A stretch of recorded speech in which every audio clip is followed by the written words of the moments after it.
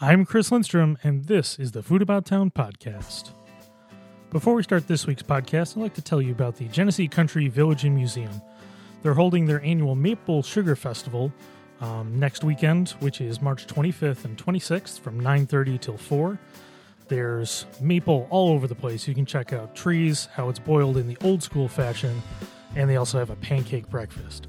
So check out the Genesee Country Village and Museum. You can check out their website, gcv.org, for more information. In episode 67 of the Food About Town podcast, I talked with Marty O'Sullivan from Marty's Meats Food Truck and Marty's on Park. We talked through, some more about the restaurant, where they are now, the expansion they just did, their brunch menu, which is kicked off and just went today. It's fantastic. And we also talked pizza because anytime Marty and I get together, we can't help but talk pizza. So make sure you check out Marty's on the food truck, Marty's on Park. And if you enjoy the episode, let me know. Food About Town on Facebook, at Stromy on Twitter and Instagram. Make sure to include Marty on those too. Thanks for listening.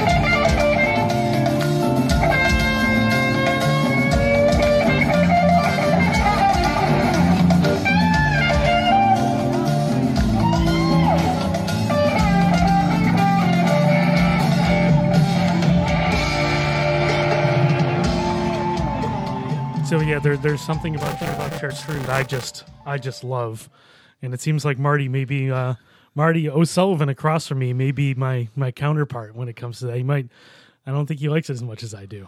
Yeah, well, I think we do have a little bit different from conversations before, different palates. Yeah, which is okay. It's definitely okay. So, Mr. O'Sullivan, why don't you introduce yourself and say where you come from? So my name is Marty O'Sullivan. I come from Rochester, New York. But from a business standpoint, we have Marty's Meats Food Truck and then Marty's on Park, which is what I like to call a fine casual barbecue outpost. Yeah, I mean, it kind of hit on that fast casual thing right at the right time. Yeah, I don't know if it was as intentional as that, but we had the truck going, and we kind of knew a certain style of service, and didn't want to expand too much beyond that. We don't have the like the Subway effect, which was before, where you get to look at your stuff and point to it and pick as many toppings as you want. It's kind of it's not quite the Chipotle method where it's like, oh, ping, ping, ping, ping, ping. It's right. More of the, I guess what I'd call it's the next evolution in dining, where it's not full service, but it's high end, high end techniques. They call it limited service, right? Yeah. Where you these limited service restaurants where it's like there's fast food, there's fast casual, and then this limited service is kind of in between that and full service, and where people order it. We do counter. You order at a counter, and we bring the food to you. And part of it, I think, is in the popularity of it. Is there's just some economics to it in terms of labor is not cheap, right? And so with that, you figure out ways to limit some of that or to make it work without having a full on a big staff there. Well, and part of it also is, I mean, as you mentioned, you've been working on a food truck for, how long has it been now? 4 years. 4 years. Oh my God. God. Yeah, August will be 5 years since we opened the truck. And is it really? And wow. Even when I was first on the Food About Town podcast was 4 years ago. A long time ago. I remember we recorded, this was, if you want to go back, I have all the old podcasts up still. So you can go back and listen to it. And we recorded at C Restaurant. Yeah. I brought my portable mic. And we sat in the middle of dinner service recording a podcast. I don't even know if it's listenable, but it was. I think we made some decent points, but yeah, we I don't remember the exact circumstance of why we were there, but it was fun and good Yeah. food, and we used to blend entertainment and work a little bit more then, as in the Marty staff, not Chris, but Yeah. than we do now. So I think we had the day off and we wanted to eat and drink and get this done. So Yeah, that was the place. we mixed it all into one. Yeah, but you know what? It was we had a good time, and it was. But yeah, that was a long time ago, and I remember right before food trucks hit in Rochester. I remember, I forget where I saw you guys the first time. I think it was outside the public market. Yeah, I think it was at the John Greco's place there. Yeah, in that little parking lot, Makers, which yeah. was kind of an early food truck gathering place for a while. It was early and it was illegal. Yeah. But it was a hub of, John is a great guy, and he, had a good relationship with Lizzie Clapp at Le Petit Poutine and wanted to, bring in some more of these new age food trucks and give them a chance there. And it was a nice place to open up. I have very fond memories of being able to serve at the market there. Yeah, I remember that. I remember for a while it was just Lizzie in the first version of the poutine truck. Yeah. The old broken down version, The which was OG. awesome. But yeah, it turned into you and Lizzie and the Brick and Mortar Brick and Boys Mortar, yep. and Hello Arepa. Hello Rapo's in the house. But you'd get these gatherings on Saturdays. You'd get 4 or 5 trucks, and this was kind of the proto food truck rodeos. Yeah, it was. It was a popular model in other towns. Is Portland especially? They call them, these pods, these food truck pods. In Austin, they're big in. And Yeah, it's like these almost semi-permanent yeah, parking lots where the food trucks either live or park. right. And we wanted to try to replicate that. Without permission at the time, but but the idea was to replicate that feeling and to try to create an environment where people were able to come and have, because I think at that point still we were still getting a lot of the old hot dog question, right? Like, can I get a hot dog from your truck? And none of those 4 that you mentioned served hot dogs. No, not a hot dog among them. So the goal was, and I hate saying educate your consumer because I don't really, and when I'm a consumer, I don't feel like being being educated by when I'm paying for food, but to introduce to these customers that you could come to this parking lot and find 4 pretty, at the time, pretty good food, some pretty good food from 4 different food trucks. And you look at that group of 4 that I mentioned. Those were the regulars in that space. And you look, 2 are gone, 2 are still, on the road, but they were all really executing at a pretty high level at the time. And, it was, it's changed so much since then. yeah, With how popular poutine got. yep, And with how much your food has changed from then till now. yeah, It's drastic. And this comes from somebody who liked what you were doing back then, yeah. but it's night and day, not only in the scope of what you do, but the overall quality just skyrocketed since then. Yeah, and that's what you hope for, right? As you do something more, you hope to get better at it. You hope you don't do it more and get worse at it. And that I appreciate you saying that. And we've put in a lot of hard work since those days. We didn't, frankly, have a great idea of what we were doing then. We were trying, the old spaghetti effect where you throw stuff against the wall and you see what works.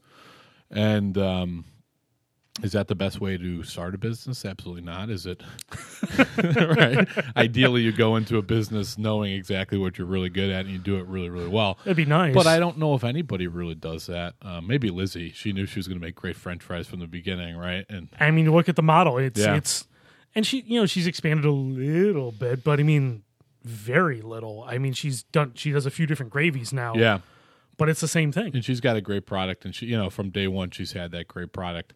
And we, I think we've had to figure it out and on the job, and that's pretty similar to anything you're doing.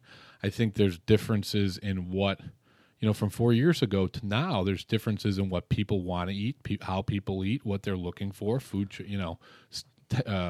trends, or how people are eating change. It really did. I mean, look at what food trucks started at then, and the explosion of the food truck rodeos and the thousands of people that would come out to these. Yeah.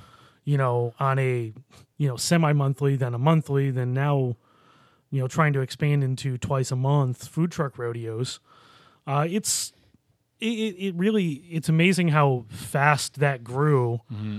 And I don't know, for some of us, I mean, for me personally, I went to every one for 2 years, and it's hard to get excited about it anymore. It's not quite the same as it was. It's not as new, and it's not as different anymore. I completely agree with that. We had this conversation. We have the Rochester Food Truck Alliance, and we had this conversation at the end of this summer, and I was pretty blunt with how I felt about with the direction of this food truck rodeo was going. Yeah. And it's like the old saying, nothing great can last forever, and that's the reality, is that you couldn't keep the exact same model going forever and being as popular as it was. And the way we talked about it from the Food Truck Alliance was, how can we make this exciting for customers to come back all the time? I think maybe this wasn't driven by food truck owners, no pun intended with the driven, right? Boo. But the second day, the second summer night a month was not a food truck owner push. Yeah. I felt that was overkill and was just going to be kind of eating off your own plate in that respect, in terms of the people that are coming and diluting it. And it kind of seemed like that's exactly what happened. I went to a couple of those, and it was, I mean, they were nice days, or maybe a little too hot, but even so, they were tough days. They're very significantly the attendance was significantly less than in the past, and I also think you have to look at it and figure out how are you gonna keep it interesting to people. And the other problem is that it's not only there's rodeos at the market, there's rodeos at Ellison Park, there's rodeos for these schools, there's rodeos. I mean. And how long can just eating from a food truck be the only thing you do there? Yeah. And at the same time, you have all these vendors that all have pretty good products. Maybe the overall quality of product may be a little bit lower than it was, say, 4 years ago, across the board. Yeah, it's hard because, people change what they're doing. Yeah. And, like I said, we lost some of the originals. People have come in and out in those 3 and 4 years. Absolutely. It's a tough business. It is a very difficult business, and you're right. We've lost some good trucks due to just the nature of the business, whether it be because it's seasonal or it doesn't give you a consistent just a kind of better life. It can be kind of a rough go of it, and if you don't have if you don't have a plan to really expand from that, it's going to be a tough go. It's going to be a tough go to be on a truck in Rochester, New York, 12 months a year for 20 years. Yeah. I mean, that's like, I didn't think about that. Yeah. Right? And that's it. So we've lost some guys, some quality trucks to that. But there's also, I think there are a lot of quality trucks, but I think the model of just opening your window at the public market and everybody charging $10 an item, and they're just going to come flocking. And think about that. If you have a family there and you're going to eat from 3 trucks with like 2 or 3 people per meal, I mean, you're spending $120 to $150 to eat. It really could turn into an expensive day out. Yeah. Even if it was just me and the wife, it could turn into an expensive night out. Yeah, if you want to try everything. So I don't know if there needs to be more collaboration with the trucks, and maybe you get into. I mean, there's a lot of things you could try. You could try to do smaller portion tasting type things. Are people going to want to give up that revenue? So that I don't know. But there has to be a change to keep those things as exciting as they once were. Yeah. Well, I think things are changing too. I think some of the downtown spots are becoming better. Absolutely. The new downtown spot near the where I think it's 2 or 3 trucks can park near the DNC. Yep. I mean, that spot near the new Midtown area, that's that's going to be a popular spot, especially as that area grows. Yeah, and it's almost like there's a little, like you're mentioning, there may be a little oversaturation. If I can go and I can have, think about it. If I can go and get a brisket sandwich from me at the Midtown spot for lunch, or I could have it delivered from Park Ave, or I could go to Park Ave, and then I also am going to go get that same sandwich on a Wednesday night at the market. I mean, those are a lot of opportunities to eat our food, and I love it. But at some point, you're going to say, "Well, I just had them for lunch at the Midtown spot. Why am I going to go stand in line at the rodeo?" Yeah, these are. I mean, and it's not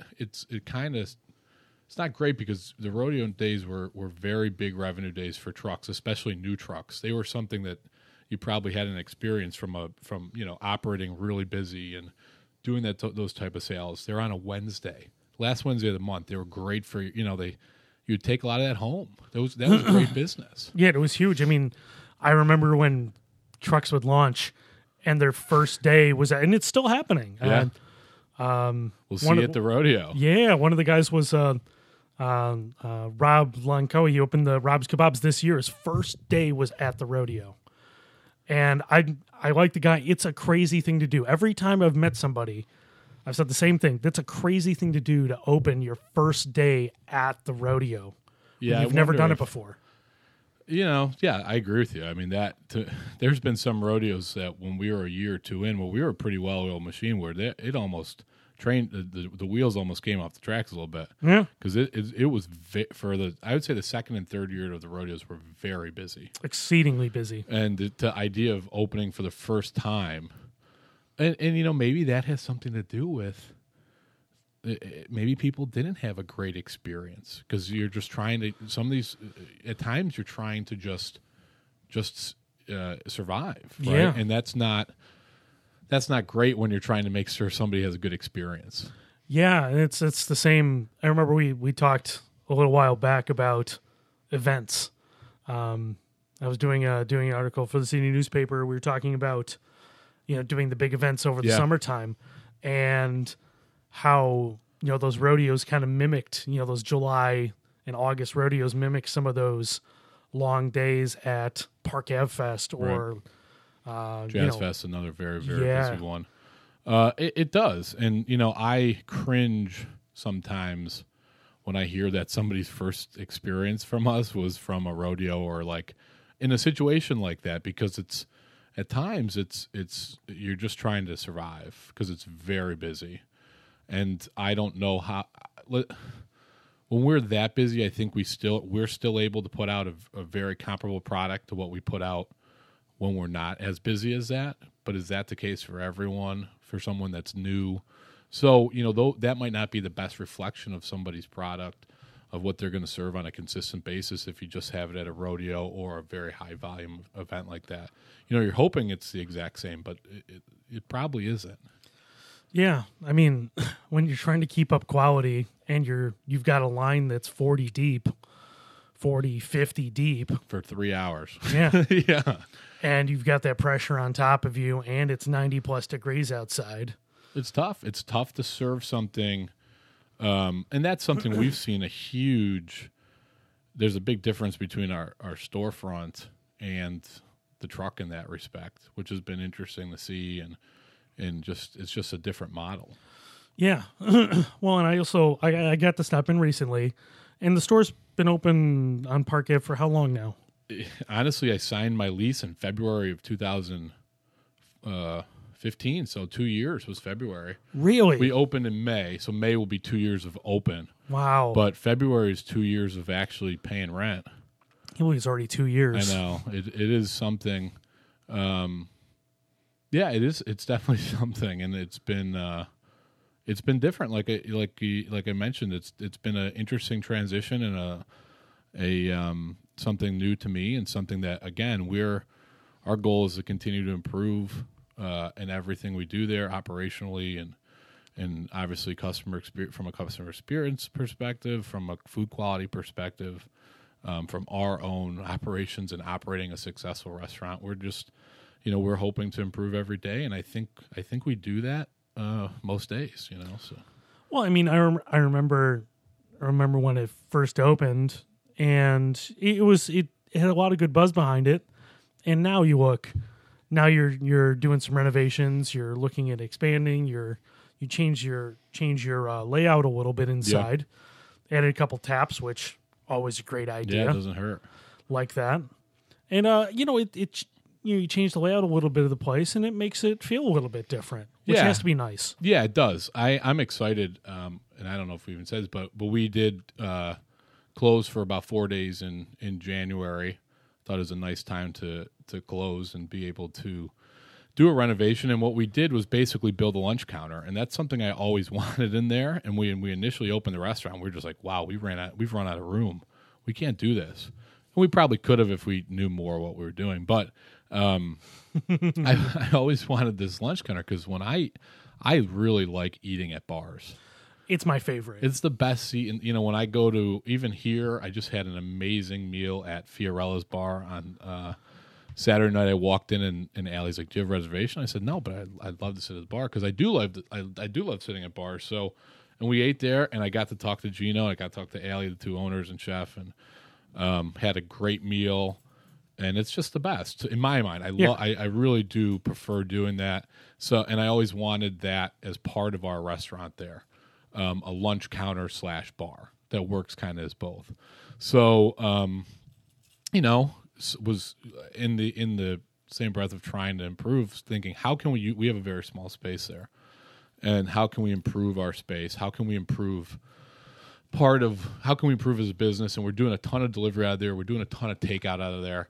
We added beer, wine, and cider back in August, and I want to be selling more of those things. Yeah, because you guys embraced delivery. Yeah, fairly early on. Yeah, we took a swing at it, and I think part of it is that the parking situation on Park Ave is very tough. I hate it so much. Yeah, it's I've been in Rochester, for out of college for it's 11 years now, almost 12 years, and I still hate parking on Park Ave. Yeah, the parking's tough. I mean, that's part of it. I think the other part of it is that it's like a food truck. I mean, businesses change, and food is being delivered. There are a lot of people that want delivery all the time. Yeah. I mean, Grubhub is huge. Online ordering is huge. It's not going away. They said the other day that the online grocery business is going to quadruple by 2020. People want things delivered to them. We're impatient, I guess. Yeah, I don't feel I'm as impatient as some of these other, some people my age, but it's like an instant gratification type thing, and so I think if we hadn't done that, we'd be missing out on part of what a restaurant does. Some restaurants do right now. Well, and especially in that area, I mean, it's ripe for delivery because there's a concentration of housing. And it's a very dense area, and a concentration of people who want they want delivery. Yeah, I think it does, and I think you see a lot of some of the places on Park Ave that have been there a long time have always done delivery. But part of reconfiguring the space there was that we're doing a great job with delivery, we're doing a great job with pickup. We need the part we're missing a little bit. This restaurant isn't very comfortable right now. It needs to be more comfortable. It needs to entice people to come in, dine in, have a drink or two, spend more time there. That was what I was feeling we were missing. We were doing good dine-in business, but I felt we could be doing better dine-in business. And how could we do that? And it required a shift in the layout. And I think it's only been over a week, but I think the response we've gotten has been very good. We have some new kind of initiatives, I call them, but some new things that we're going to do there that I had originally wanted to do from day one, but I didn't feel the space was very conducive to it. And I think when you think about it, we may be serving some of the best bar food you're going to get anywhere in town. Yeah, when you think of it like that now, I don't know some other bars at our price point where you can go and get comparable food.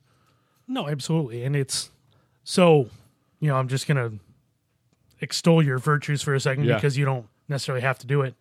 But when it comes to barbecue, and I'll say specifically brisket, just because I'm the biggest stickler about it. There's nobody doing brisket better than Marty's on Park, and consistently fantastic stuff. Yeah. We figured that one out, and it's not something. I think what's unique about it is that not everyone figures that out. I think it's at the same time one of the easiest and one of the hardest things to do because it's so simple. Yeah. But it's so finicky at the same time. You can mess it up really badly. Yeah. Oh, absolutely. I mean, when you get bad brisket, it's bad. I'm not going to name names because that's not what we're doing here today. No. But, I went to a couple places, this last year. And, pulled pork, a lot of people can do pulled pork average. Yeah, it's very forgiving. You can roast pulled pork in the oven, throw a little smoke in there, and it'll be okay. Yeah. If you put it in liquid and just cook it in water, it's probably not going to be okay. Don't do that. No, but you're right. I mean, shoulders are probably the most forgiving of anything you're going to do with a hog or with a barbecue thing, I think. I mean, absolutely. It takes a while to overcook them. Yeah. It's pretty easy to figure out when they are done. If you can pull the shoulder blade out, they're done. Yeah. So you really don't have this huge there's not a big margin of error for screwing them up. You basically cook them anywhere between 12 and 18 hours, and it's going to be edible. You're right. But when that brisket is not the same. Well, when it's bad, it's bad, and it's come through trial and error, and it's come through really. And that's it, trial and error. Yeah. And there is some more behind it, from temperature and from some of the things we do is very different than traditional barbecue. And some people would, if they saw the way we do it, they'd say, "Oh my God, that's way off." But I think it produces a better product, frankly, than a majority of people doing it. Yeah, a lot of the traditional ways are exceedingly time-consuming. Yep. And unless you're riding the pit every day for 10 hours a day, it's hard to make things perfect. the other thing is that if you're going to do it a certain way, so let's say we're going to do Texas style barbecue. Yeah. Open at lunch, go to sell out. What happens if you don't sell out? You know what I mean? And and that might be some of those bad experiences you have is because this isn't Texas, and maybe people aren't selling out of their stuff every day. But there's a different method to that, and it works there. There's a bigger following of barbecue. I think it could be great. I mean, I've a couple times thought like, oh man, maybe I should be at the market doing a Texas style open to sell out till 3 and do it Thursday through Saturday and really do it. But it doesn't lend itself to where I want to take my business completely. Yeah. And so the way that we're doing it is that I think it's, any time of the day that you come into our restaurant, if it's 11 in the morning or if it's 8:30, 9 at night, you're going to get the same quality barbecue. And that's very rare. Yeah, it's difficult. Usually throughout the day, those things get worse because they're holding. Yeah. So, we back to my initial point is that, I think with our reconfiguration, you sit at a bar, you can get a really, really quality item for less, $10 or less. Our beers, we have some some quality beers, but we also have some cheaper beers. I mean, we have 2 or 3 cans that are $3 and $3 or $2.50. And you're a man who enjoys a cheaper beer. I like cheaper beer, which is kind of where one of the ways we differ. I think it was the first time I had was like a Bud Light or something. We were hanging out somewhere and I had one. I'm like, I've never had a light beer before. Yeah, I think it was the first time. Well, I think I mean, there's part of it is like when you're cooking for a while, like barbecue type stuff, and if you do want to have a beer, you got to have you can't have 10% alcohol beer. Yeah, you can't do it and be around all day. It's not gonna go well for you.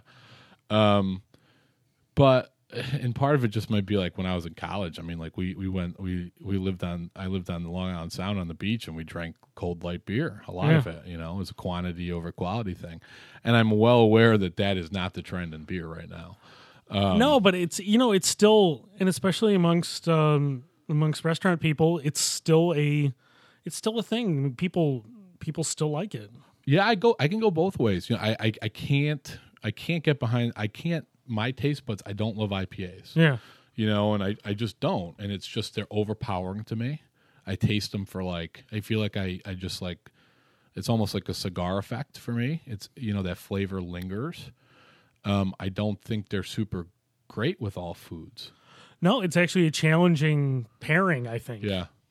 And they can, so that's a personal thing. But I think, what our beer selection there is kind of hyper local. We have about eight bottles and cans, and 5 of them are from Rochester. Yeah. Like city limits, Rochester.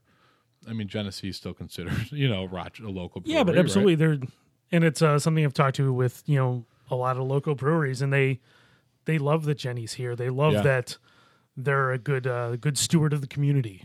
I think Jenny's like the new PBR. Yeah, it's happening nationwide. It's popping up on a lot of menus. I was just in New York about a month ago, and I got a Jenny at Mama Fuko.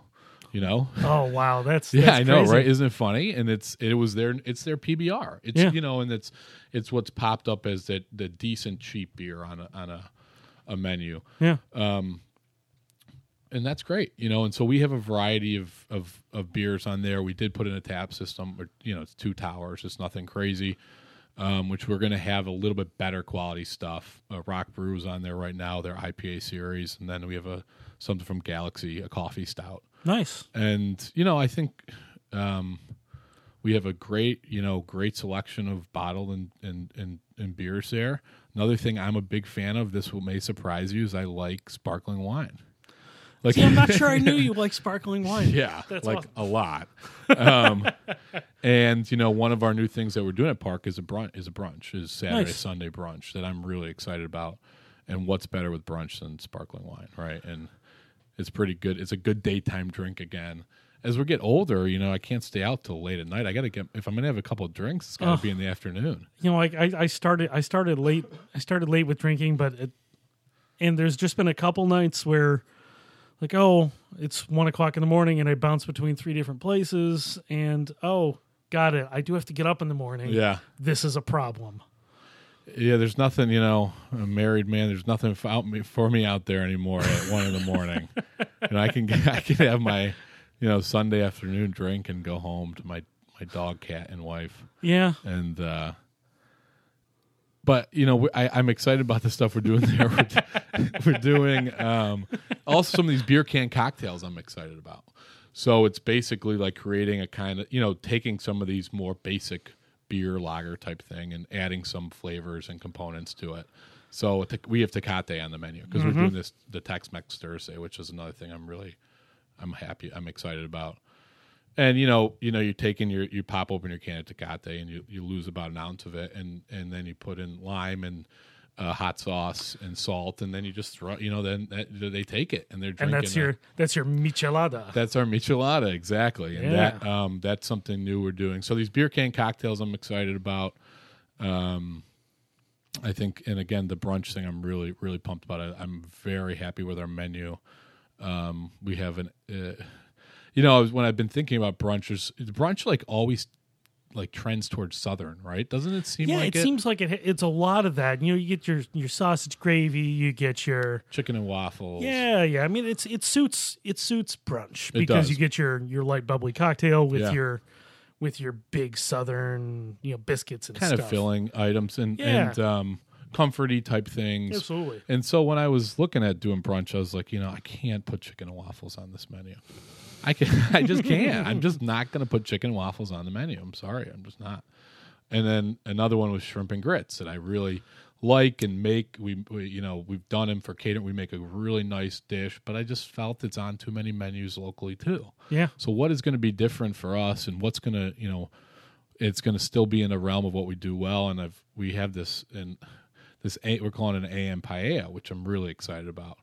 It's a good idea. Because I don't know of a lot of paella places. I can go. No, get we decent really paella. don't. We really don't have a Spanish focused restaurant yet here. Yeah, which is actually still it's a little surprising. It is that we It haven't is. gotten a real Yeah. Spanish I think influence Ox place. and Stone does a decent job.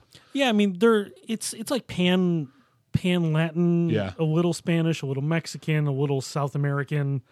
But there's really no place that's kicking Spanish No, I agree. like the new place in Buffalo is. What's that?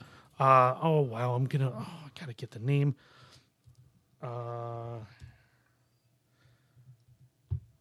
Well, so it's, this dish, it's Aero Bar de Tapas or something. Okay. I'm gonna look it up. Yeah, Aero Tapas in Buffalo. It's really I haven't been yet. I'm desperate to go. Yeah. But it's like a pure Spanish tapas Interesting.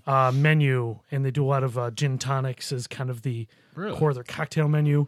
Sounds Interesting. awesome. I've only Yeah. heard great things about it. So I wanted this dish, and rice is actually something we're using a lot more. Like you said about how our menu has changed since we started as a truck. Yeah. And about a year ago, I read a lot in terms of food and trying to just continue to educate myself. And I looked at our menu and I said we're missing a component of our style food with rice. Rice is a big part of Southern food or barbecue, even barbecue food or any of the Carolinas. Sure. Rice is huge, and we don't have it on our menu right now, and that's a mistake. We need to fix that. And so we introduced this rice bowl, which something has, gluten-free is huge right now, and rice bowls are all the rage. But Of course. we kind of did this barbecue rice bowl, and it's really done phenomenal. And part of it, like I said, part of it was trend-driven in the sense that people want gluten-free options, and part of it was that I felt like we were excluding a major part of Southern cuisine with not having more rice component on our menu. Yeah. And there's a lot of opportunity with flavor building too. Yeah, it's a great vehicle. And so this AM paella dish was that same thing. Like, I want to utilize a rice dish, or the shrimp and grits was really, but I don't want to do shrimp and grits.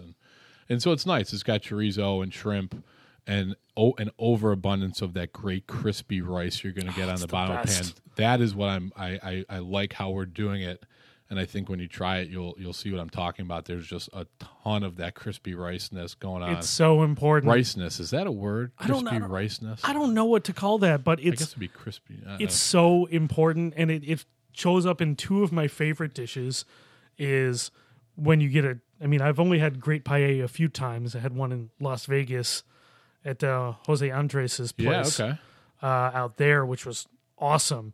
And then the other place it shows up is in Dolsat Bibimbap in Korean Bibimbap, food. exactly. And you get that great bottom finish. Yeah. I love that so much. But you go to Sodam, and you can get a great bibimbap. Yeah, I agree with you.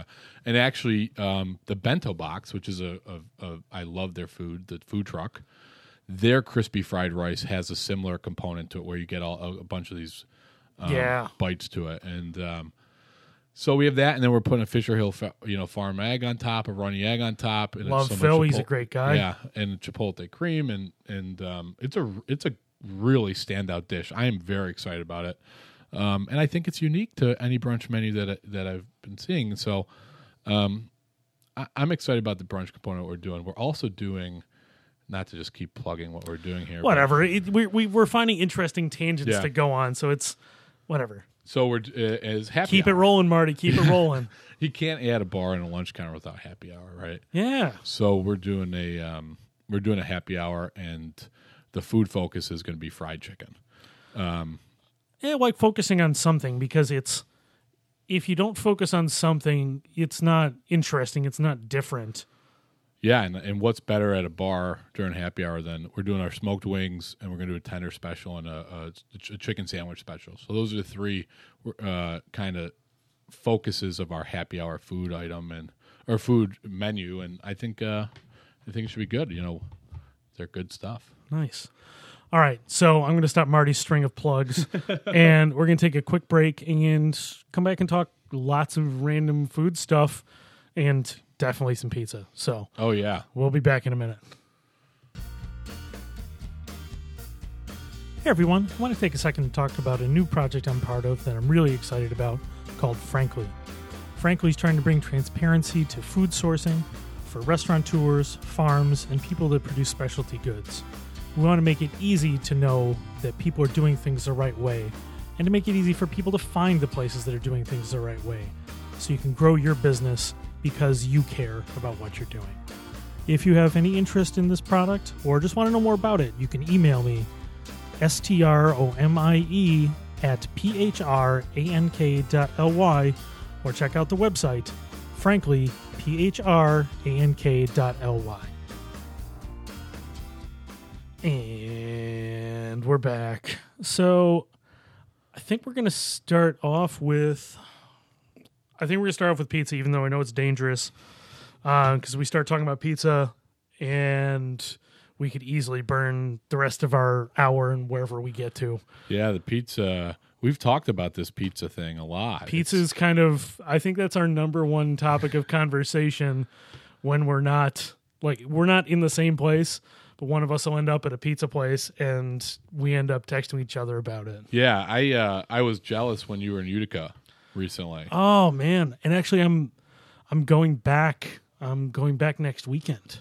Really? Yeah. I'm doing another, this will be after this podcast goes out, but I'm going with Chris Clemens from Exploring Upstate again, and we're doing a immigrant refugee food place tour. Okay, interesting. So we're going through different places. Utica has a big Bosnian population, so interesting. Okay, so it's got we're doing Bosnian, Lebanese, Vietnamese, chicken riggies.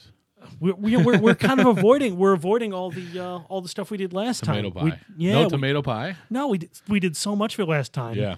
Which was awesome, but it was so Italian heavy. Yeah. We're kind of changing bents and doing the diverse group of restaurants in that area. It's actually a huge immigrant population in Utica, one of the biggest percentages in the state. I didn't know that. You know, it's funny when I was driving over here, I'm like, I know we're going to talk about pizza. Oh, yeah. And in a good way. And I was like, man, I love pizza. But then I was like, yeah, I love fried chicken and I love this too. And so I really, I just really like food. But I was thinking about pizza. Yeah. And, I went to college in Connecticut, in Fairfield, Connecticut. I played basketball at Fairfield University. And you played basketball? Yeah. I've never heard you talk about that in an interview before. Do I? No, everybody brings it up. Everyone brings it up, and I try to shy away from it a little bit. Well, I mean, I talked to you about it the first time, but I can only hear it so many times. I don't want to hear it anymore. It's not that great. No offense. It's not. Yeah, I don't have that great of stories, but I think the best style pizza in the that I've ever had is New Haven style pizza. Did you have a favorite? Frank Pepe's. Okay, I mean that's the two legendary spots are Sally's and Pepe's. And they're all right in the same. They're right across the street, right outside of Yale. I was in New Haven once, and I went to Pepe's, the original. Yep. Which was awesome, and I had it actually recently in Boston. Yeah, they've expanded, and so when I was at Fairfield, I graduated in 2008. There was not one in Fairfield, which is about 30 miles south, or actually technically east in Michigan, but from New Haven. So you had to go up to New Haven to get Pepe's Pizza, which was a fun trip. Anyway, 25 miles on, and it's got 95. That little stretch, that Little Italy stretch right in that town. Yeah, yes, where there's a ton of interesting places. I think there's 3 or 4 of that. That brick. Are they brick oven? It is brick. I think it's coal. Oven. It's coal fired, but they have these their ovens. Like Pepe's really oven deep. Is supposed to be 100 years old and never have gotten cold, and all this crazy stuff about it. So why don't you? I mean, I could describe it. Why don't you talk about what the pizza is like? To me, it's a combination of Neapolitan and New York style pizza in the sense that it doesn't have the big crown. Okay, it's more thin. It's crispy. But very the leopard print is very evident, like you would get on a Neapolitan-style pie. Yeah, hot temps. Very hot temperature ovens. Yeah. And the unique thing about Pepe's has a great clam pizza. That's what they're kind of known for. It's really something else. Yeah, and it's white pie, which I don't love. I prefer red sauce, but this one is great. White pie, clams, bacon, chili flakes. It's just it's super. And the funny thing about Pepe, there's no shape to their pies. It's really weird, isn't it? They're these big amoeba pies, and they come out on sheet trays. Yeah, and they don't cut them in any regimented way either. You could get a normal slice, or you could get this very strange slice. There's no method to the cutting. You're right. Yeah. I forgot about that. But I think it's great. And when I was driving here, like I said, I was thinking about pizza, and I was thinking about how great of a time it is to be eating, period, in Rochester right now. Oh, it's amazing. But think about the pizza right now. You got, just last week, I went to Bronca Midtown and Fiamma in the same day. Yeah. Right? And Bronca Midtown is, it's actually, I went there not that long ago. It's actually a really interesting hybrid of styles. Yeah, it's not a Neapolitan style pie. Yeah, it's the dough it's actually the dough is the same dough they're using out in Bronca Victor, Yeah. but they're using a gas oven, so the temps don't go over like 6 or 650 in that oven. So you're getting that hybrid of Neapolitan dough in a quieter oven, so you don't get that big spring. Yeah, I didn't see the big poof on the crown, right? Yeah, so I mean, you're getting some of the nice bubbling on the crust, the micro bubbles, the blisters almost. Yeah. Kind of like you'll see on a great bagel. So it's actually an interesting hybrid. It was a good pizza. Yeah, it was. I got their we got their we were saying we're going to Fiamma tonight. But we're there. Let's taste it. right. You know, there's a man after there's my a own couple heart. of us. Yeah, That's the way we to were do like, it. we'll just get a pizza, and it was a really good pizza. Now, then we went to Fiamma about 3 hours later, and we got a crazy good authentic Neapolitan style pizza. Yeah. And they were different, but both equally good pizzas. Yeah. And then last week I was at Fiorella and had a phenomenal pizza. His dough is unbelievable. It's so tasty. It's- I mean, it doesn't get to the same appearance levels that Giuseppe's doing over at Yeah. Fiamma, but that 3 days, that 3 day natural ferment, it's There's a lot really of flavor something. to it, yeah. And then a couple weeks before that, I was at Rocco and I had a great clam pizza. So I was thinking when I was thinking about this pizza thing, I'm like, I could go to Rocco, Fiorella, Fiamma. These are just sit down places, Yeah, and Bronca Midtown right now, in maybe like a 1.5 square area, and get phenomenal higher end pizza. but think about what a year ago, a year maybe two, Yeah. year and a half ago, You just have you Rocco, just had Rocco, yeah. and now 3 more, all in the city area. I remember when Fiamma opened, there was nobody trying to do that stuff here. The one in Gates. Oh yeah, no. When Fiamma opened in Gates, it was so different because nobody was doing it yet. And We would go out there and eat, and the pizza was just remarkable. You know, it's just like and it was so quick. You'd see him slide it in, and then like all of a sudden it's in front of you, and it's like the crown on his pies are crazy, and the coloring is crazy, and the cheese, his cheese is like barely melted. it's 'Cause of how fantastic. quick, it's very interesting, Oh, that's great. and he's and on top of it he's very into what he's doing. There's nobody more passionate about what he's doing specifically than him. I love the guy, and he's a passionate guy from top to bottom. There's no doubt about it. And it's great because when people ask me about barbecue, like we were talking about the brisket, I could immediately be like, well, the reason their brisket isn't good is because they didn't get the fat to 203 degrees. Yeah. Like that's the part where it goes from collagen to gelatin, and that's where you get some of the. And so I really appreciate that. When you do something day in and day out, you should take it serious, and it's good for him to. It's great because his product is great. All 4 of those places are putting out great stuff. I gotta spend more time at Rocco. It's phenomenal. I feel so bad. Mark is truly one of my favorite people in food that I've ever met. I need to talk to him because I'm fascinated by that place. Yeah. Because it's consistency at work, and I love that. It's a great restaurant.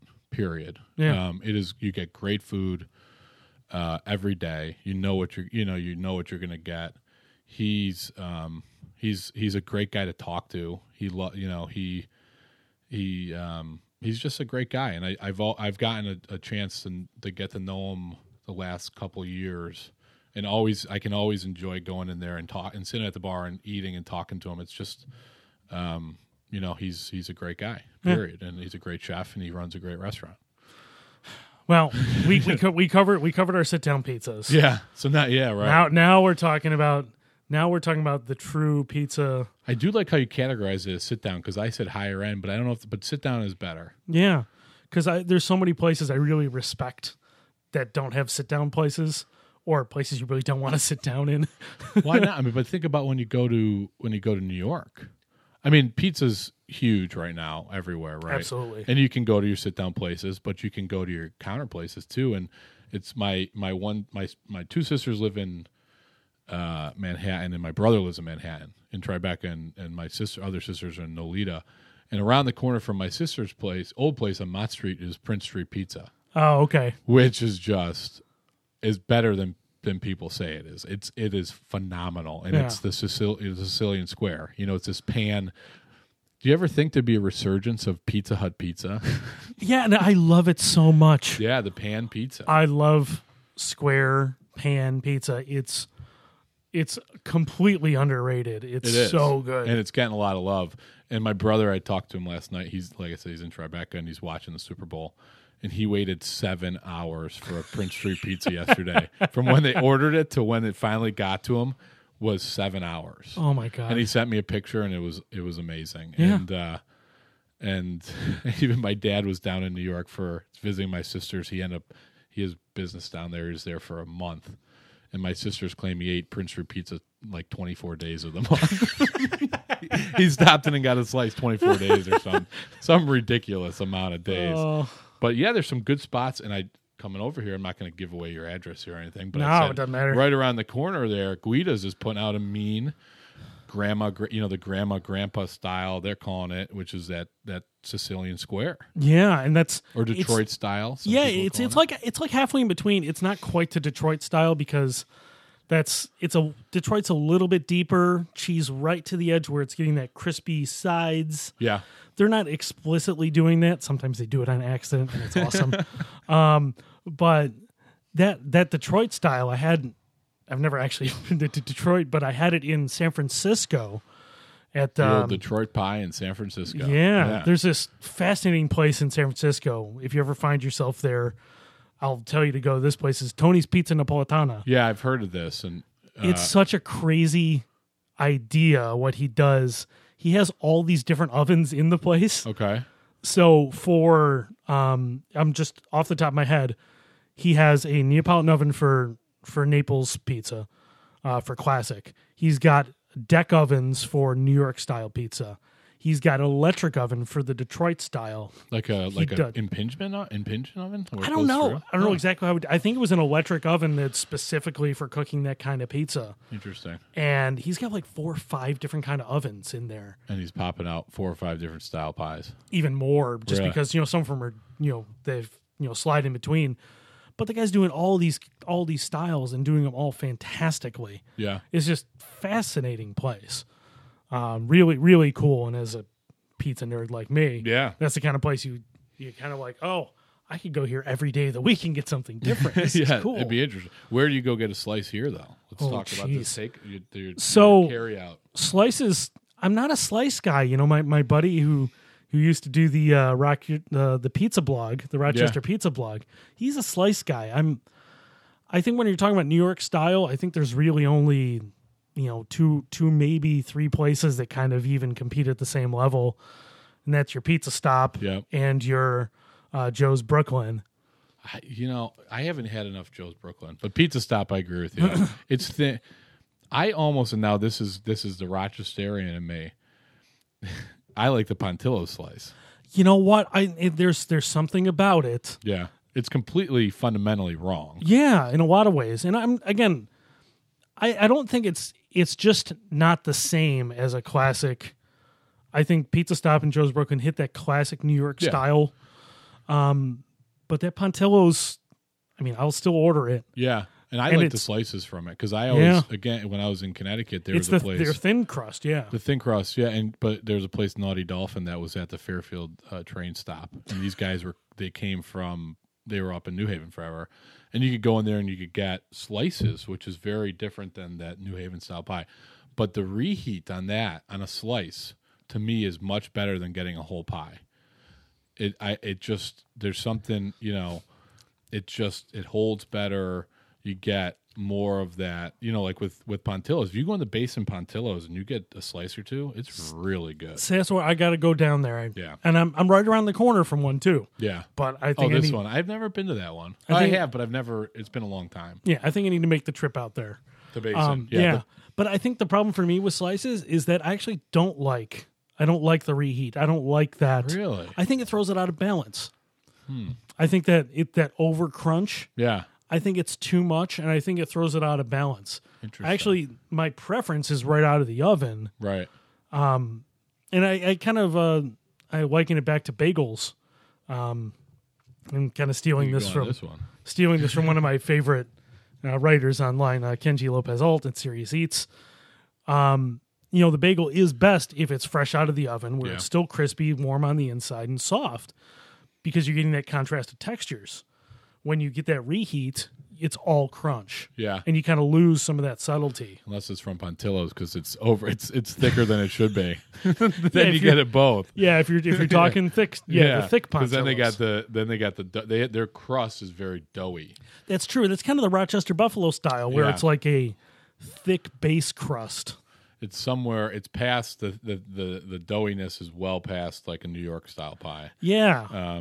Maybe we just call it our Western New York style pie. Yeah, because, Buffalo's is specific, while Rochester's a little more amorphous. Yeah. Buffalo style is definitely sweeter sauce. Yeah. A lot of mozzarella, cup and char pepperoni, heavily. Cup and char. Yeah. Yeah, you got to go cup and char. It's the way to go. But there's a lot of pizza, and there's a lot of again. This is a very good time to be. So when I was in high school, there was nowhere near. This is high school. It's like 14 years ago. I know, right? There's nowhere near this abundance of good food No. in Rochester, New York. And then I took myself. I went to Connecticut, which was 30 miles outside Manhattan. There was abundance of great food everywhere. Right. Like the deli was huge, and right outside New York, huge delis everywhere. Which you guys are doing barbecue. Yeah, I'm still waiting for somebody. I'm waiting for a deli too. I'm still waiting for I agree somebody with to do it. To do it from scratch deli work. Yeah, There's places doing some decent deli stuff here, but they're not doing the from scratch deli work. no, I hear you. I think it's still something that could really pop here. Well, if it was done well. there's been some interesting articles in the New York Times lately about how many fewer delis there are even in Manhattan right now than there was Absolutely. 20, 30 years ago. The population that eats that food predominantly is not as big, right? Yeah. And I think the margins, they talk about the margins aren't really there. But if you go and ask the guys that own Katz's, they'll tell you the margins are just fine, right? Well, but it helps when you're- Carnegie Deli just closed Yeah. a month ago. The deli is kind of this dying type of restaurant. Yeah. But if there was a great one in Rochester, I think people would go to it. I think so. I think so for sure. I hope so. It's one of those weird things that I remember somebody before I started writing restaurant reviews wrote an article about, this place opened. We really needed this kind of thing here. You know, a place really was something, and it didn't get the love. It was that Baked and Carved. Oh, That was I loved that place. It was a great premise. It probably needed a different location. Well, have you met John before? No, but I know you've talked to him a lot. But when you think about it, that's kind of the best. It It was was a bakery and a deli kind of combined, and it was probably the most earnest effort at making that happen. yeah. And unfortunately, he got more sick and couldn't keep on going with it. But it was probably the most earnest effort at doing a real. I almost think about real because when you deli. go to these places, like you go to Katz's. Katz's doesn't bake their own rye bread. Yeah, They that was could- crazy. You could never do that. No, and And really, it's- they only do a few meats fresh. Right, and you can only do a few things. And if you're ever going to do this stuff to where you're doing enough of it to where you're actually making like some really good money, Yeah, you can't. It's very hard to do all that stuff. of course it is. Like if I remember 2 years ago or a year and a half ago, I switched to the Martin's potato bun. I remember. I switched. I said I'm switching. We were using Marcello's rolls, which I loved them. Me But too. I felt I'm a like huge they- fan. They were too much bread. I kept saying, "There's too much bread here. We're smoking this stuff for 16, 18 hours. The bread is overpowering this. I don't want that to be the focus. I want it's wrong." I had been in New York and I'd been at Shake Shack and I took a bite of I had a burger and I'm like, this bun is like good, but it's kind of like not overpowering, and it makes sense with. I feel like it tastes great with barbecue. It's a potato bun; it can hold up, and so I called Martin's. And, I figured out it was a Martin's potato bun, which I guess is the best-selling hamburger bun in the world. It's amazingly popular. And it's not so much here in Rochester at the No. And so I called him. I said, "How do I get this to Rochester, New York?" And the closest they were going was Syracuse. So I called the distributor in Syracuse. I said, will you bring these to us? And he said, sure, but we paid $50 a week extra to have them drive them from Syracuse to here. And then and then we switched them. And at first I got some pushback, including you, I think. Yeah, definitely. And they were saying, this isn't a Martichello's roll, blah, blah. Yeah. And then like a year, the second year, Wegmans took Martin's Potato in Rochester, took Martin's Potato, so they opened up a warehouse here. Oh yeah. So now we don't need to have this special delivery, and now it's like a part of our brand that I couldn't go away from. Yeah. And at the same time, and there's a different component to it to what I was originally talking about, that I couldn't bake, I couldn't have an extreme focus on the bread and the proteins like we're doing to the level that we're when we're in peak season we're doing. It's just not really possible. To do both sides of that. No, it's crazy. The level of dedication, if you want to do things at that level, is ridiculous. You would have to do like one bread and one protein, and that's all you do. And that's actually kind of what John was doing. He was rotating proteins. He was only doing like two. Like Katz's. I mean, they're plowing out pastrami. Yeah, they don't need to do a anything little else. Brisket maybe, and they do turkey, but that's it. I mean, pastrami and rye. Boom, boom. It's like poutine, but over a and sandwich. Over. I'm not letting go of that Martichello's thing, by the way. Really? You still haven't converted to it? No. Really? The best sandwich I ever had in Rochester was, I think, the first pastrami I had from you. Yeah. And it might have been at the food truck rodeo. Yeah. And it was the pastrami studded mustard with the pastrami.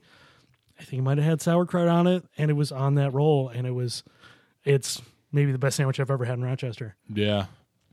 I'm not saying it's still great, and I don't hold it against you, but it's.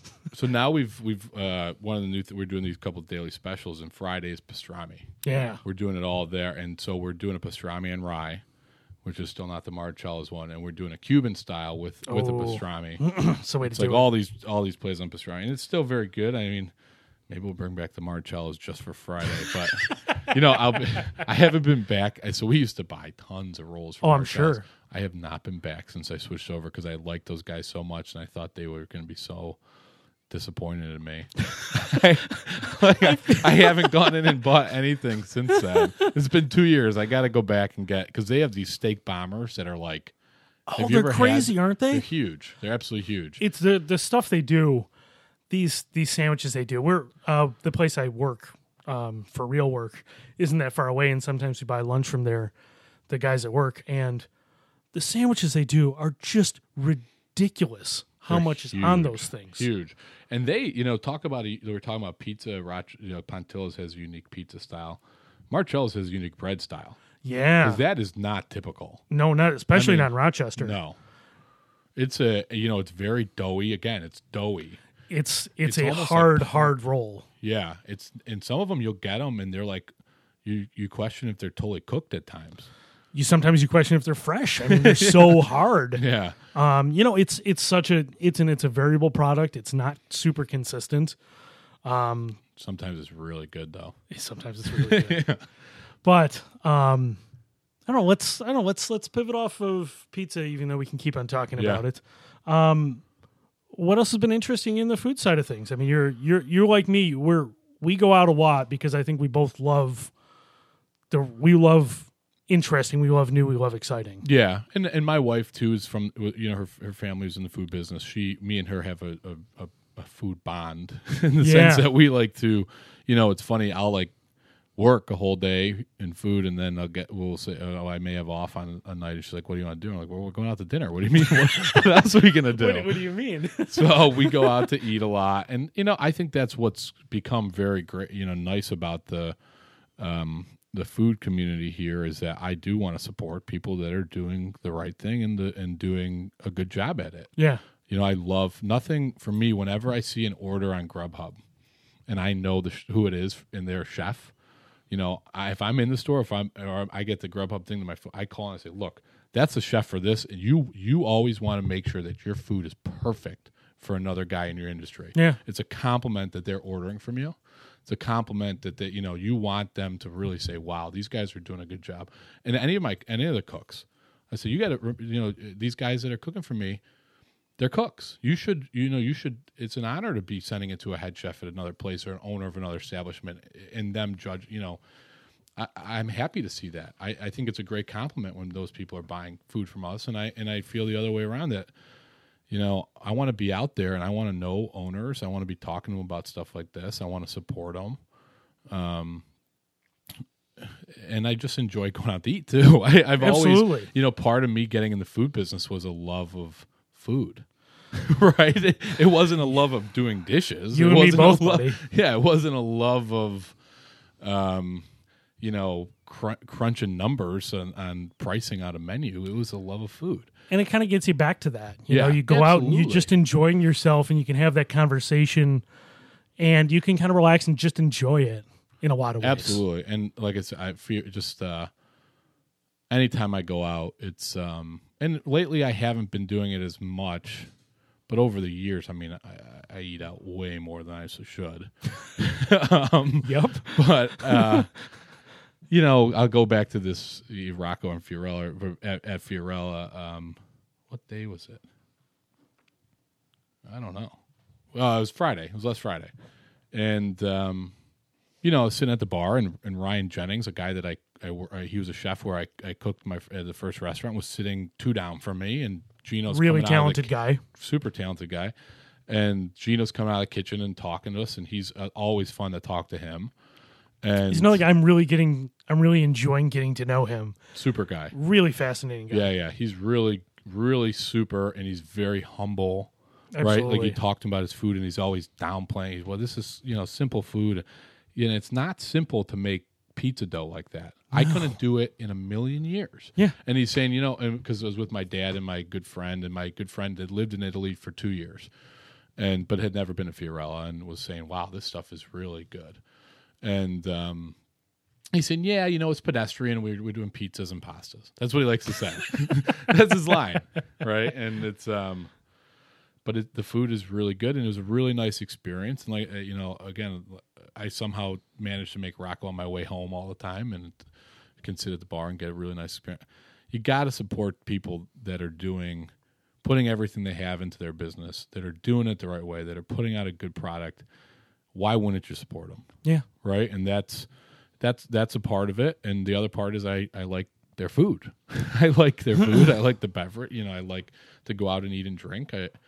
My family does it a lot. And it's always been a big, part of like family, our family dynamic is that we go out to dinner. Yeah. And so I think it's really exciting what's going on. I think everyone's saying this, but I'm going to reiterate it. Yeah.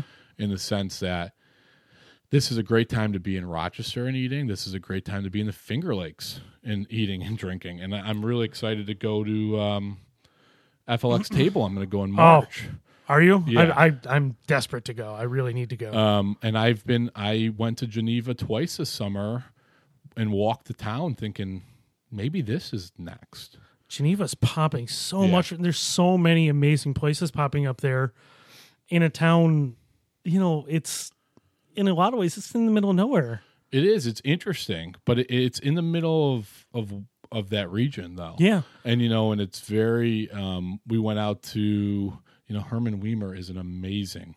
Their their Riesling is just awesome. Yeah. We went out to that side of Seneca, and we went to the FLX Wienery.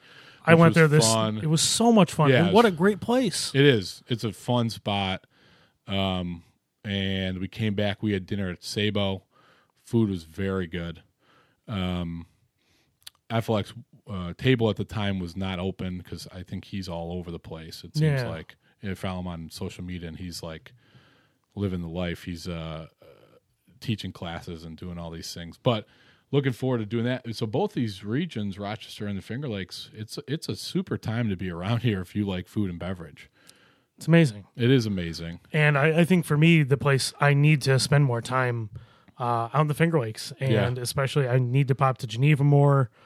It's hard because I think you actually came out with us to Kindred Fair when we went out. We went to Kindred Fair. I forgot about that. Yeah, that was awesome. That was very good. I feel silly for not mentioning that. Yeah. Because they're a big player out there right now too. Yeah, that was a blast. And I haven't been back since. That place was awesome. It was good.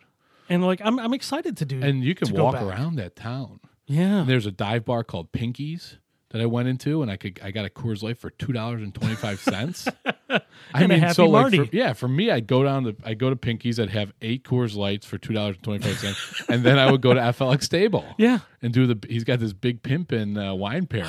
I know it's like I'm not a wine snob, but I'm so tempted just to go and say, I did it. You- yeah, did I you agree. do it? No, I'm saying Oh, being you- able yeah. to say yeah, I did it. Yeah. it's I mean, when a master sommelier served me the best wine he could get. I agree. I mean, think that's- it's something you don't want. If you enjoy this, what we're talking about, I don't think you miss that. No. I've got a chance to do it in some bigger cities at some good places. I don't know if it'd be as interesting as it would be over in Geneva when you see a spot and there's a place next to him called the Left Bank, and Yeah. it's like a party. It's like an event space. Okay. And it was an old bank. It is one of the most. I mean, Linden Street there is really beautiful. It's very cool, and Left Bank is one of the cooler spaces I've ever seen, and it's just it's great. I mean, it's like when I'll go back to basketball, right? It's like when you're playing basketball or you're playing a sport, Yeah. you want to play against the best guys all the time. You want to be around the best guys all the time. That's how you get better. And it's the same with this. Like, you finding competition is good, right? Absolutely. You're finding competition in Rochester and in Finger Lakes and these talented people that are overall raising the standard and level of what's going on. Yeah. And that's, you know who that's great for? That's great for customers. And it's great for restaurants to be pushed, and it's great for customers because they have options to get quality stuff, left and right. Right? Yeah. I mean, think about South Clinton Avenue right now. Think of how different that was not that long ago. No, I mean, you would have Ming. I mean, you could have Right. gone to Ming before And Cheeky. and Shiki, and now you could walk it if you want to. Absolutely. And you could dip, duck into a couple different places and get some great stuff. Yeah, you can walk. I mean, from that end, just that end alone, you go to Shiki, you go to Ming, you go to the Ethiopian place right Yep, there, Zameta. Samita, yeah. Right, you can go down, and then you start walking down. You've got Georgie's on the Georgie's, one side, yeah. which still a cool place doing like Puerto Rican food. Yeah, and this what not really a Cuban, but it's a good Monstrosity of a sandwich. sandwich that it's really fantastic. Yeah, But you Georgie's, then you've got Flavors of Asia. You've Yep. got White Swan Asia Cafe, Swilberger. Swilberger Playhouse. Then you've got the Cub Room, and McCann's. you've got McCann's. Yeah, All before you turn onto Gregory Street. I know. It's And something. actually, that diner right down the street from there. Highland Diner. No, You skipped yeah, Highland though. Highland Diner's right there, and I think it's like Pat's Coffee Mug or something. Pat's Coffee Mug. I've never been in. It is the epitome of an old school Lunch diner. counter. Yeah, it's a Yeah, lunch counter yeah. diner. It was the cheapest breakfast sandwich I've ever bought. Was that good?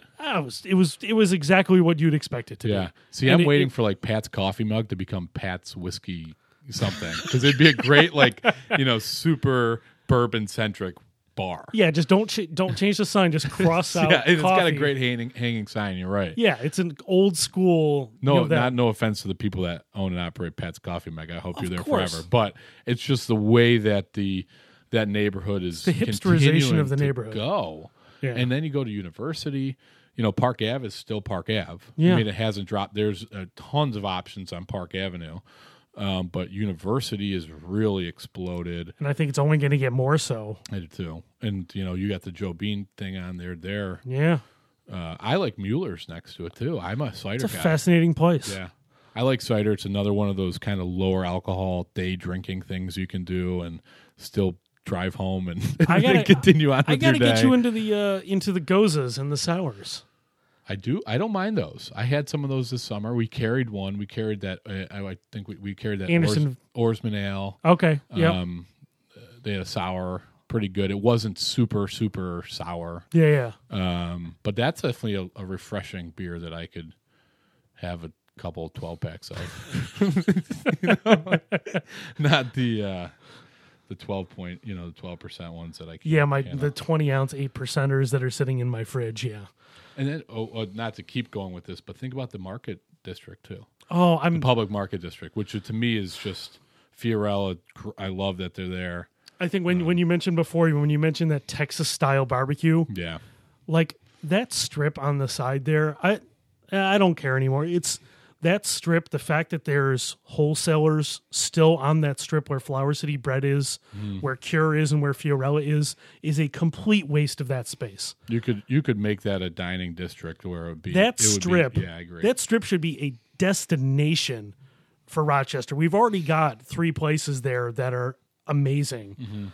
Between the bakery, Flower Cure, City Bakery, yeah, and Fiorella. Those are awesome places.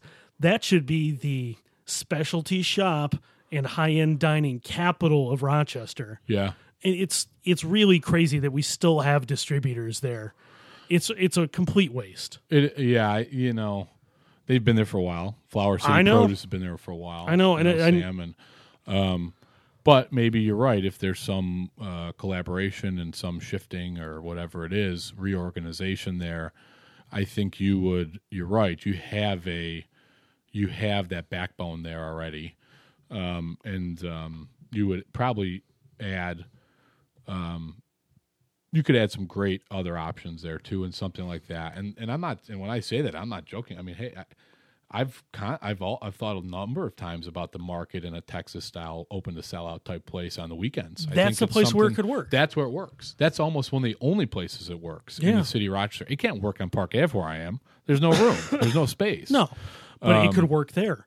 There's so many fascinating things that could work there. I picture it like as the Ferry Plaza Market in San Francisco, that concentration of, specialty products, a concentration of these fantastic casual-ish restaurants. Yeah. But high-end casual-ish. And it has so much potential, especially with the market revamp. The market stuff, yeah. And everything else. You have your built-in, it's like an ecosystem. Yeah. And it's this communal, symbiotic relationship. All those places would feed off each other, and I hear you. I definitely hear you on that one. I don't know. I'm probably going to get more vocal about it because for me, it's the place with the single most potential in Rochester when it comes to food. I agree. I think the market is definitely a treasure of downtown Rochester. Yeah. I mean, you could say it's technically not in Center City, but it's like 0.7 miles from there. Yeah. And it's this, it's got a great feel to it. And you say, oh, well, at night, I think some people would say, oh, nighttime, you may not want to go there. But look at the food truck rodeos. I mean, thousands of people go there at nighttime. Absolutely. And I agree. It's something that you got a good thing going. How can you make it better? Right. Always be looking to make it better, and you may have some. What you're suggesting may take some maneuvering. But absolutely. Maybe it is possible. And just to segue into what else is going in downtown, and because my wife would probably kill me if I didn't mention this. Is about the incubator, the kitchen incubator that's going to be going at. And I'm excited to mention it too, not just because my wife would be. No, it's a fascinating idea. I love the idea so much. Yeah, this kitchen incubator that's going to be going at the former Chase Tower, which is the Metropolitan there, and another. The only other place where I'd like to see it would be maybe the market, right? Yeah, something like that would make sense. It's a commissary is called, and what it is basically a think tank, but in kitchen form. Kinda, and it's an accelerator. It's a business accelerator, and so it's a combination.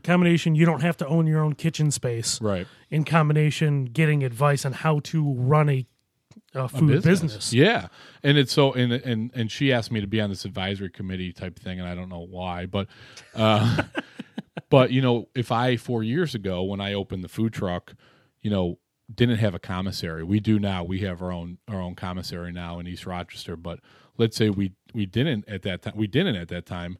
How nice it would have been compared to building out our own commissary to be able to rent a space. So not a lot of capital out of your pocket, and to be able to rent a space to start to give your idea a go. and there's a lot of great components of it, and I think being in right there on Main Street is going to be a really interesting thing, and it's just a more to what. There's some really good stuff going on here. I'm so happy to be a part of it. With I'm part of working with the guys at Frankly, and that's at High Tech Rochester, which is right in the Sibley building, and with the stuff going to that building, I'm getting so much more engaged with the downtown area, and I'm really loving it. It's really growing on me fast. The life that's popping into that area now. Yeah, it's exciting. There's talented people here. I mean, there's really are. High Tech Rochester, I think, would people be blown away when you hear some of the businesses that are coming that are in that, what would be the word? They're an accelerator type thing. Yeah, well, absolutely. But, startup accelerator, sure. And like Datto, I think is one of them there. That's just the growth that they're having and the success. You walk through downtown and you say, no, they're on the third floor there, and some people say, what do you mean? Yeah, and they're right there, and there's a lot of good stuff going on in the food world, and there's actually quite a bit with the tech world, like you said, that's going on, and this incubator is really a unique blend and something that Rochester needs. It Absolutely. does need it. To continue to propel people to be able, because what I think it will ultimately do is give people a resource to maybe give it a try. Yeah. Where if you before you saw, okay, it's going to take X amount of dollars, it may be a daunting task. Where I'm not going to give this a go, and this will alleviate some of those thoughts, and then all you need, somebody just maybe need a chance to get off the ground and do something that could be really cool. Low barrier of entry. Low barrier of entry. The food truck. Food truck. Charm. Yeah, it's the food truck motto. Low barrier of entry. Yeah, why are you doing this? It's a low barrier of entry. that's why you're driving around with propane tanks on the back of a truck selling stuff out of it. Yeah, low in barrier February. That is the short and sweet answer. Yeah. So actually, how many winters did you do on the food truck? 2. You did 2 winters. First 2 winters we did on the truck with my good buddy and Andre. Yeah. And you knew Andre, and Andre was great, and he was there to fight through some tough winters. Oh yeah. But at the time I felt I needed to do this wholeheartedly, 100%. And if I was gonna ever get to, again, I'm more of like, I keep saying, like, this is my end goal. This is where I want it. I want to be a regional presence. I want to have multiple stores, whatever it's going to be. How am I going to get to that? And I didn't think I was going to get to that by doing it 4 or 5 months out of the year. Yeah.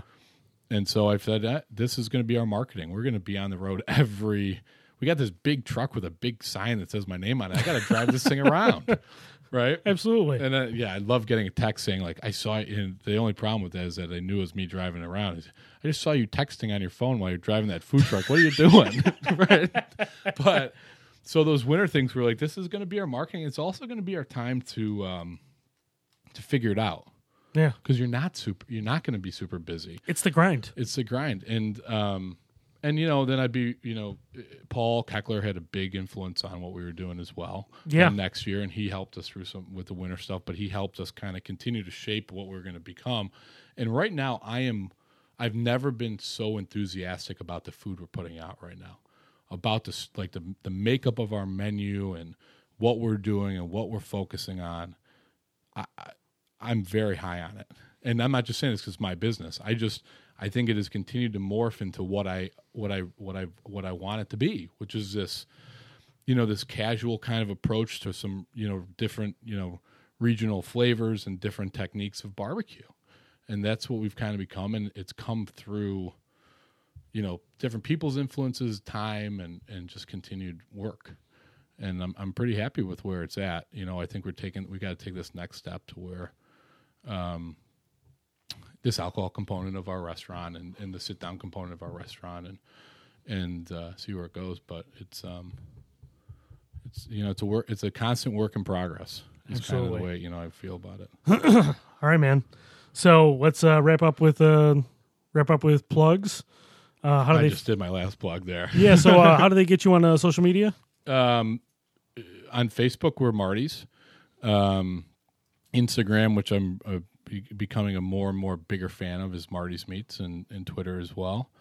We have a website which is actually getting revamped right now, which I'm super excited about. Nice. MartysMeats.com, and you'll be able to find the food truck back on the road. I would say mid-March, maybe April 1st. Hopefully, if the food truck's back on the road, it's better for all of us in Rochester because it means the winter's over, right? Exactly. So, and then you can always find us 703 Park Ave, which is our storefront. And if you don't want to come down to Park Avenue, we will bring it to you. We deliver, quite a bit. You can call the store or order online on our website or Grubhub. Awesome. So, and you can find me at Stromy on Twitter and Instagram, Food About Town on Facebook, and at Frankly, that's PHRANK.LY. So, thanks everybody for listening. Marty, thanks for coming over, buddy. Yeah, 4 years later. 4 years later. Still in this business. Still doing it, man. Still trying. Still doing it, man. Thanks for having me. Later.